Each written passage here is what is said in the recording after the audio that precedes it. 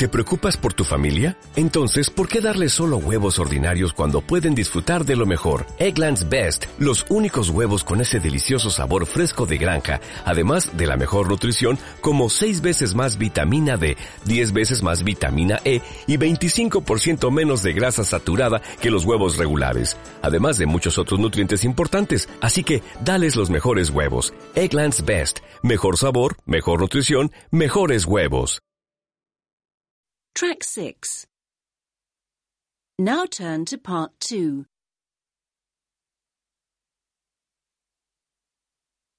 You will hear a man called Jim Green talking about how to get into the music industry. For questions 9 to 18, complete the sentences with a word or short phrase. You now have 45 seconds to look at part 2.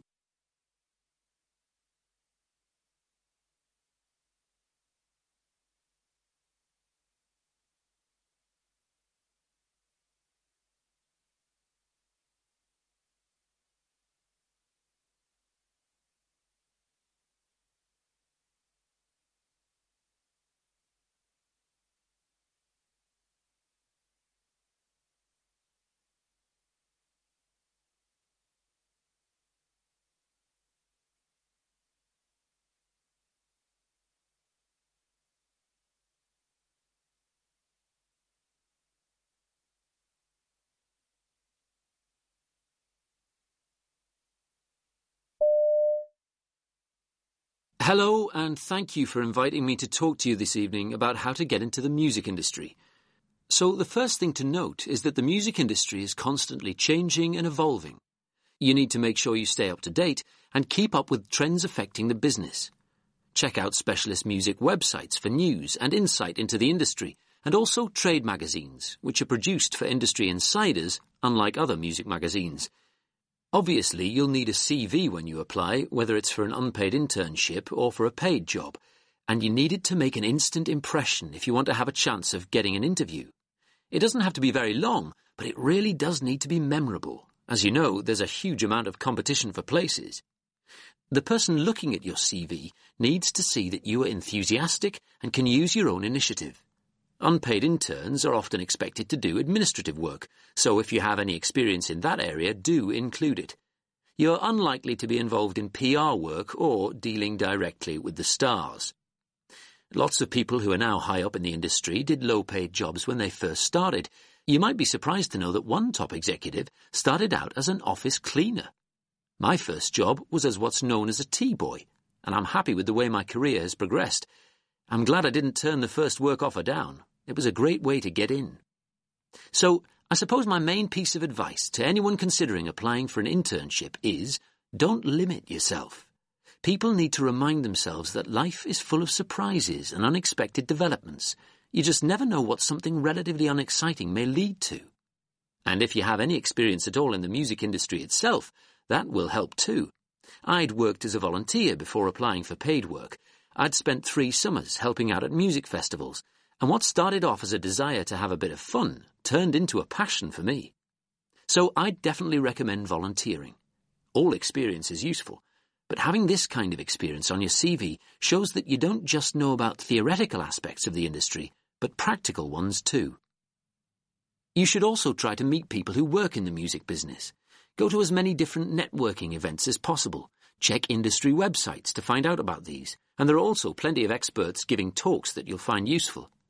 Conferences are also worth going to if you can, because you'll meet all sorts of helpful people there. One big music organisation also holds a series of informal music career talks in different parts of the country. You can meet people doing things from marketing to digital music production, a reminder that there are more roles in the music industry than just being a singer. If you're interested, come and see me after the talk, and I'll give you the details. Finally, don't forget that like all other businesses, creative industries like the music industry also need lawyers and accountants and people to do all those other backroom jobs. So if you're already training for or doing a job like that, it could be a great way of combining a love of music with your chosen profession.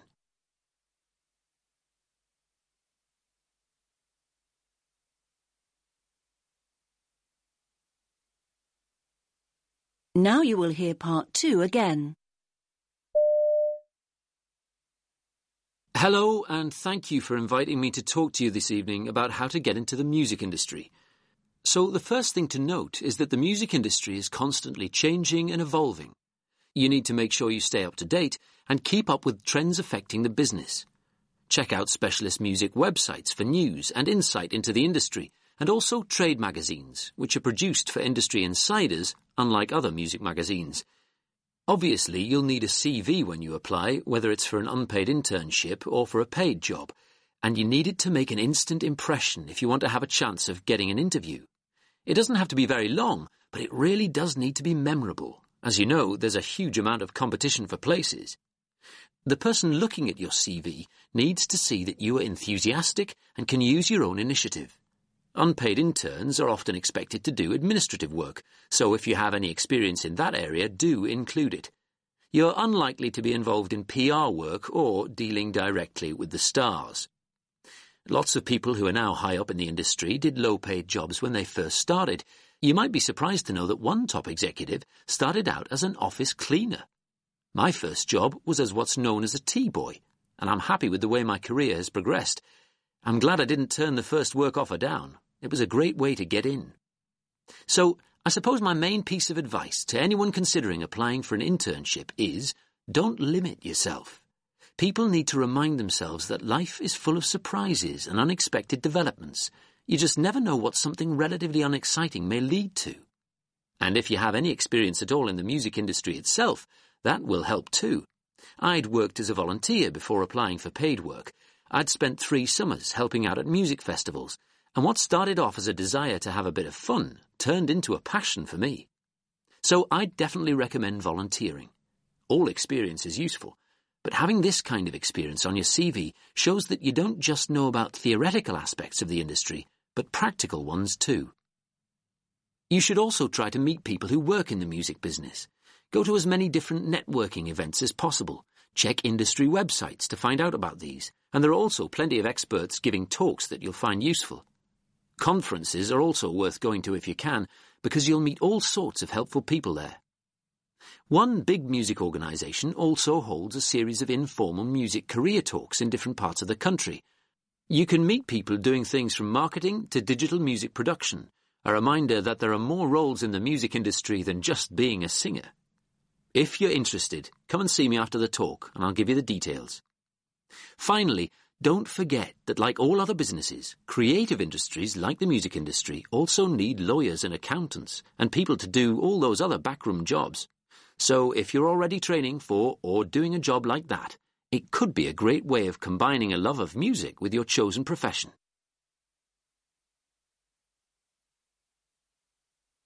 That is the end of part 2.